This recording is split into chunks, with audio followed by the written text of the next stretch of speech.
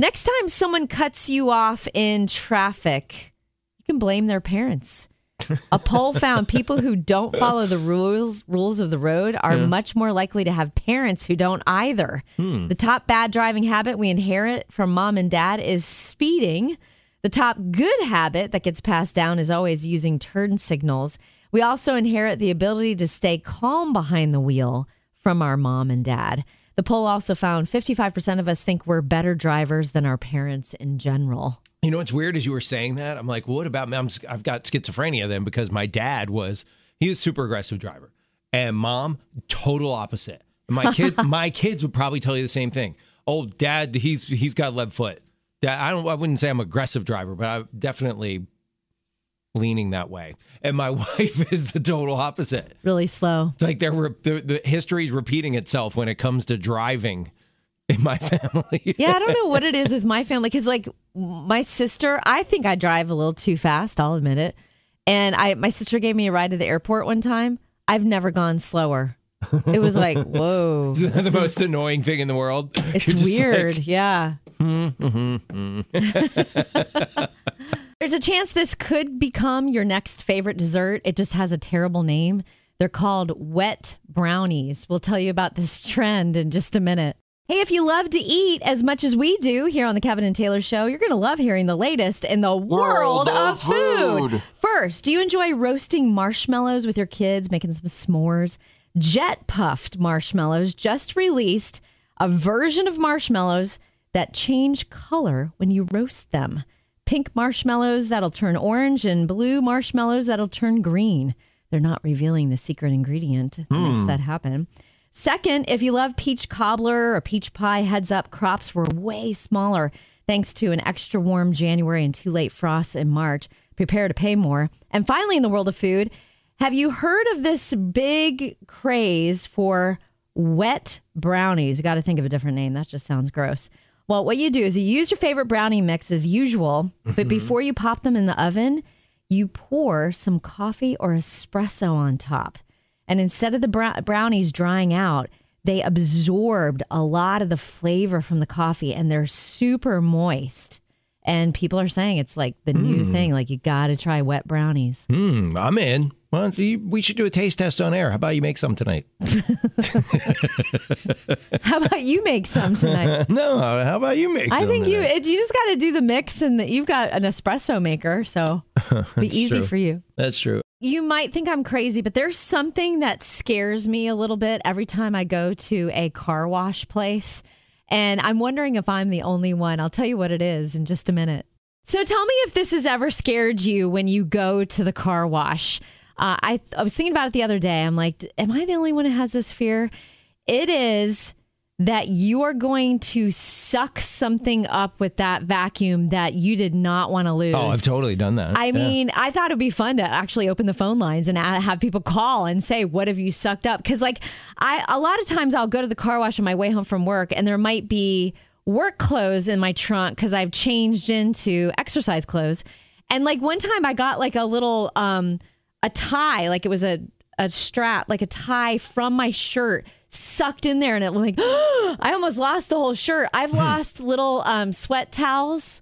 One time it started to suck up an entire roll of paper towels, and I had to like rip one off and lose the ones that were already in there. I mean, those things are the most powerful vacuums in the world, and you could easily lose something really important. I wonder if like where it all goes, if you'd have to like go to some central canister in the building where all the gook from everyone's car would, like, what do you do? Because it could probably suck up a piece of jewelry. It's that powerful. So we'll find out what Kev sucked up, what he lost in a minute. But if you wanted to weigh in, you feel free. So Kev, I'm dying to know, what did you suck up at the car wash with that powerful vacuum? I keep a lot of cycling gear in my car in case if I forget something. I have a spare pair of gloves, I have a spare pair of socks and stuff like that. And I sucked up a very expensive cycling glove. No. Yep, gone. Is there a way to get it back? Did you ask? No, I didn't go through all of that. I was just like, oh well, hasta la vista. Hey, Haley, we're talking about those powerful vacuum cleaners at the car wash. What's something that you sucked up? Well, so it wasn't the vacuum cleaner, but I have a little Buzz and Woody decal on the back of my Palisade, and I went through the car wash and forgot it was on there, and about 5 or 6 hours later, I realized it was gone, and I actually thought someone stole it off my car for a little bit. Oh, no. But it was really the car wash. They had knocked it off. Oh, man. So you've heard Kevin and I talk about the He Gets Us Fans Club. It's so easy to join the fans community.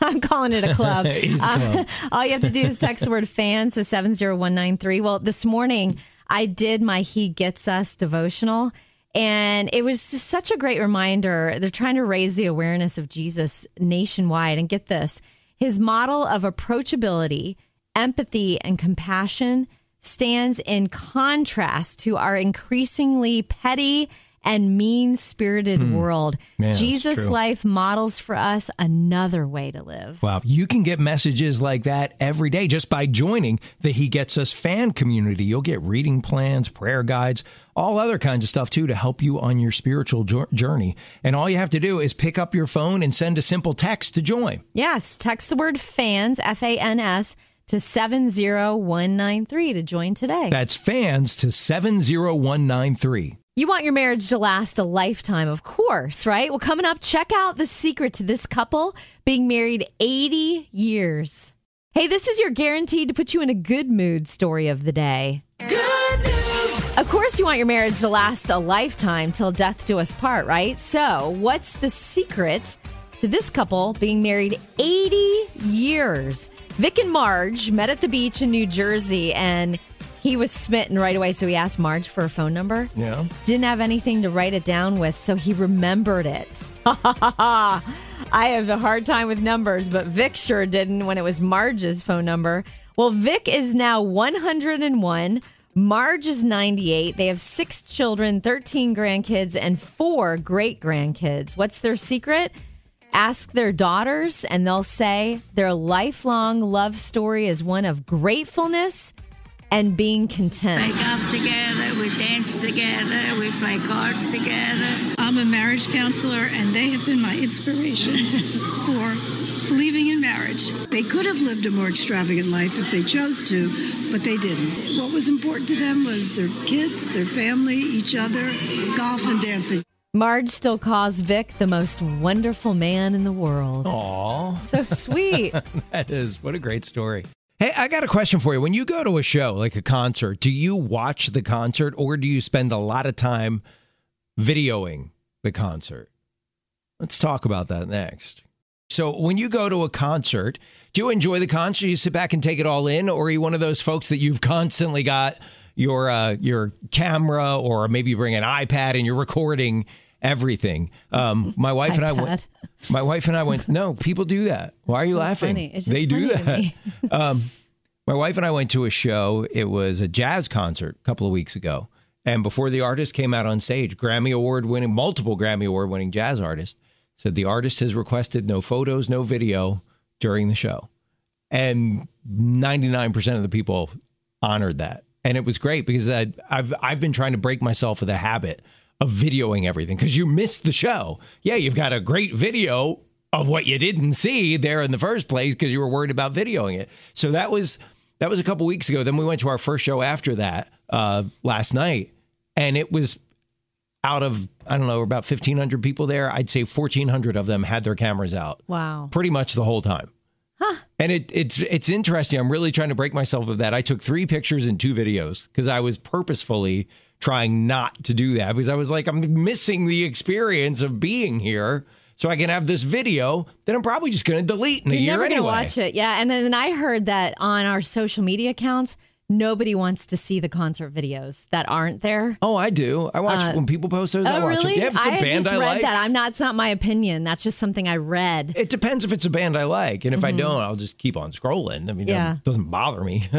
But yeah, so I'm wondering, how do you personally, when you go to shows, do you, when you're seeing them, video the whole time, or are you watching the show? Oh, and if there happens to be an artist listening right now, Give us a call and tell us, do you prefer for people to put the cameras away while you're performing, or is it an annoyance, or does it not even bother you? Would love to hear all aspects of this. Hey, Andrew, we're so glad you called because you used to be a musician, and we're fascinated to know what you think about people getting their phones out at concerts. Yeah. I understand why, but I appreciate it when people are paying attention fully and engaged. And I saw an artist a few years ago who nailed it, where he asked everyone to put their phones away and was like, some things are just meant to be experienced and not only recorded. And he wanted everyone to be present for the moment. And I thought it was really awesome and a really great way to approach it. Yeah, I hear that. And you do wind up, because I've done both, especially when phones were new, I would record everything. Yeah. But yeah, you really can't take it all in. And because, and by the way, you are still a musician if you're just not performing, that you're still a musician. Yeah, I guess so. My son, Kyle, we learned from him, artists really appreciate it when you're engaged and you watch. So my wife and I, even if we're just we're sitting out on the deck on a Friday night at a bar and grill or something, or some guy playing acoustic guitar, we try to pay attention. And when he's done playing a song, applaud, because that's pretty vulnerable to get up there in front of a whole bunch of strangers and sing your song, even if it's Margaritaville for the 30th time that night, right? That person's still putting it out there for you. You should give them your attention. Or if you don't want that, then go sit at the bars or sit at a table or something and don't take up that space. But I think, as performers and artists and musicians, we owe it to them to give them our attention when they're performing, unless they're like me and they're just awful and then they just walk away. Yeah, there's something about that collective experience of everybody watching and engaged that's just really powerful. Are you a little bit of a germaphobe? This may make you cringe a little. Microbiologists are trying to warn us that we're now constantly carrying bacteria and viruses in our pockets and spreading them wherever we go. And they're begging us not to use our phones when we're on the toilet, especially if we have our phones when we eat or do food prep. Studies show that our phones are dirtier than most toilets, and viruses can survive on our phones for a week. I was getting this story ready for the show yesterday. I had to stop everything and get out a Clorox wipe and wipe off my phone. They say what you really need to do is it's got to be like a routine, habitual, daily thing. Because even if you wipe off your phone, if you miss something, it recollinates. Aren't we supposed to? But I mean, to have an immune system and everything else functioning properly, you're supposed to be exposed to some of this. You're not supposed to live a germ-free life. No, not germ-free, but they say our phones, because they never get cleaned, are just disgusting. Like really bad. Are you single and looking for love? Coming up, how do you feel about dating a mama's boy or a mama's girl? Are you single and looking for love? How do you feel about dating a mama's boy or a mama's girl? Is that sweet or sickening to you? Well, according to a brand new survey, singles are looking for a spouse who is independent from his or her parents. Overbearing moms have hindered their adult children's relationship skills, making them a little less desirable as a potential match. But if you fall in love with a mama's boy or a mama's girl, don't worry. Just be sure to set boundaries, resist the temptation to baby them like their mom did, and don't make it a competition. One thing that's interesting about this survey is it didn't cover daddy's girls. Because I know someone who just a relationship ended because she was such a daddy girl. And she told this guy, "You're not good enough for my daughter." So the dad ended the relationship, and the daughter went along with it, even though she was madly in love with this guy. So dad stepped in and said, "Nope, not the one for you." Yeah, and this is, I mean, unbiased. Like if you just knew this guy and I gave you a punch list of who he is as a human being, you'd be like, "Oh, that's the kind of guy I dream of my daughter marrying." That is rough territory for the parent. When you see danger ahead, especially when your kids get older and they're adult age, your role of putting your nose in their personal business like that, it kind of diminishes because they're adults and they want to do things on their own. And so even when you see trouble ahead, I've learned it's best to tiptoe around that one. Hint at it or say I'm only going to say this once. And only say it once. Don't keep bringing it up over and over again. But man, that is such a tough spot relationally for parents to be in when they see problems ahead. Wow. We should talk about this. Do you have any of these kind of dynamics going on in your family? Would love to hear what's happening. So we're talking about that tightrope act that parents can have to walk when their kids start getting to be dating age or start getting serious with someone. I mean, when they're little kids, you can go like, I don't know if that's the best people for you to be hanging around with. And your kids will go, okay. But when it's like, the heart's involved, it can be dicey. We'd love to hear what's happened in your family, or maybe something's ongoing. When adult kids or young adult kids start dating, Leslie, it can be pretty tricky, huh? Yes, it can be very tricky. And as a parent, of an adult child, you can't really give them the advice of, hey, this is not a good idea for you, because they'll kind of do the opposite of what you say sometimes. So, but you can pray. My son was seeing a young woman really seriously who was not a believer at all, and it actually caused him to turn away from his faith for a little bit while he was dating her. And unbeknownst to him, we were praying really hard for God's will to be done in that situation and for that relationship to end. And I actually had my whole prayer group as well. I may not say anything, but I sure am going to pray and have everyone else pray. Exactly. That's awesome. And that relationship did end up ending, and he's back in his faith. So, so God can answer those prayers. Hey, Rye, we're talking about that weird kind of gray area of parents getting involved with relationship advice for their kids, or letting them know, like, hey, I think there might be danger ahead. Have you dealt with that situation? My mom always told me growing up, I'm saving you from headache or heartache for, down the road. So it's like, I could see how this is going to play out before you get into it. I'm trying to protect you before you get it. Were you always receptive to hearing that? No, my before Christ life, you know what I'm saying? You have those rebellious times, and my mom's my best friend because she was a single mother of 3. So it's like, it's kind of hard to take. I know she's coming from a good place, but it's like, oh, this person's doing this, or we've been together 3 years. Everything's all peaches and cream, but I'm telling you something that you're not able to see Mom yet. Mom is like, that cream has gone sour, sweetheart. Right. And the closer you get to God, like, you can see things later on, and it kind of all just, it plays its part, and you're like, okay, maybe I should have listened to her. Sometimes you got to learn those lessons on your own, though, right? And they hurt. They hurt. Well, thanks for calling. We appreciate you hanging out with us. Yeah, you sound like you have an awesome mom, Rye. Yeah, of course. Hey, are you still working from home, or are you back in the office? This office tradition died after the pandemic, and a lot of people are actually pretty happy about it. What is it? They're calling it the death of mandatory fun. And the first person I thought of was Kevin Avery. He's always like, I don't do manufactured fun. I don't go to amusement parks. I don't. So here's the deal. The pandemic put an end to required birthday cupcakes, team happy hours, and forced fun activities. A lot of workers are deeply relieved. Many are thrilled they don't have the pressure to do team building activities and pizza parties in the conference room, lest they be seen as not a team player. Experts say participation obligation results in a lot of fake smiles, and extroverts may love it, but a lot of people are chafing beneath the surface. And then they also said, back in the tech era, ping pong tables and foosball tables, and they even have a draft beer for employees.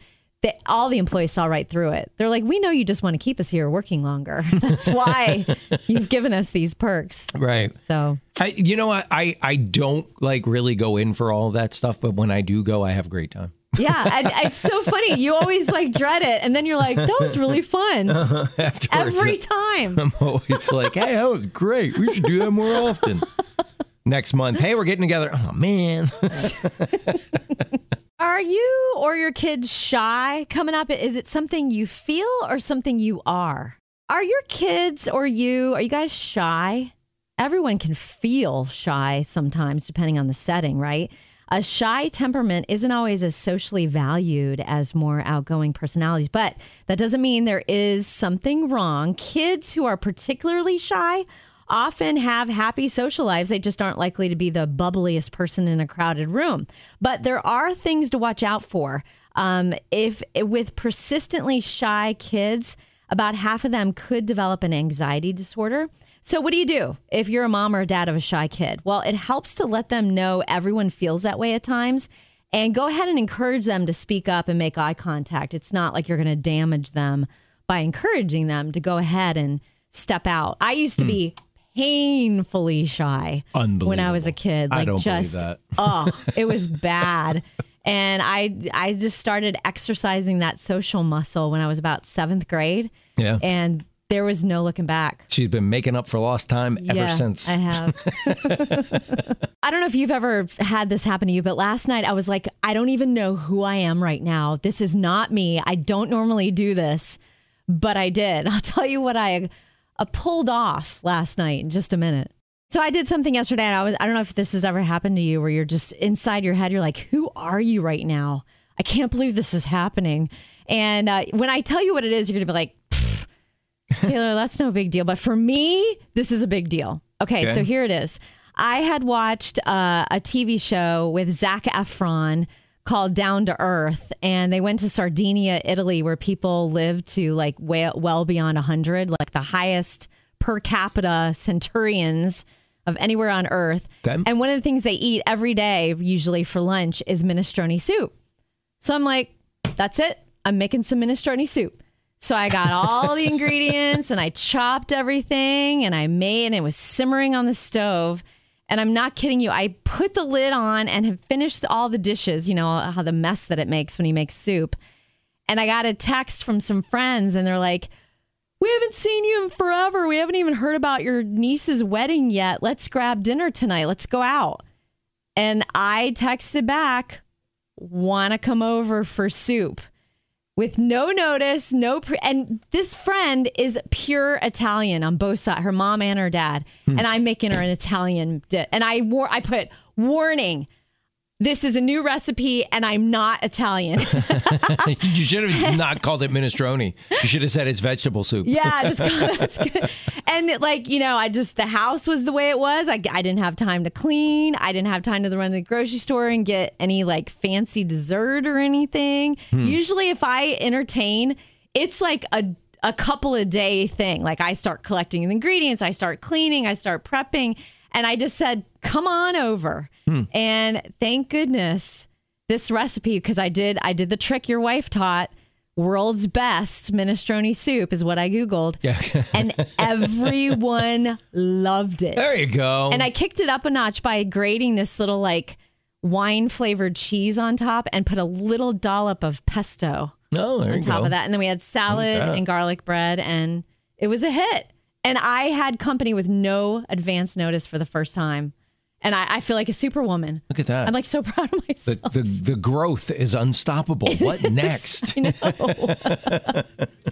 You spontaneously had friends over for homemade minestrone last night. And I think men and women have different ideas on that whole spontaneous people coming over thing. Like if someone is going to, if I say like, hey, we should invite, so-and-so over, watch the game tonight or something, like spontaneously, it's a hard no from Trace. Usually it is for me too. Yeah, and I'm just like, why? But the whole idea is the getting together and companionship, not is every surface perfectly dusted, right. And do we have something, like outstanding food wise? We can order a couple of pizzas. It's no big deal. But she'll be like, nope. Not going to do it. Why do we do this? Because I know better. I remember in college, I took a class called The Family, and I read this book called Open Heart, Open Home.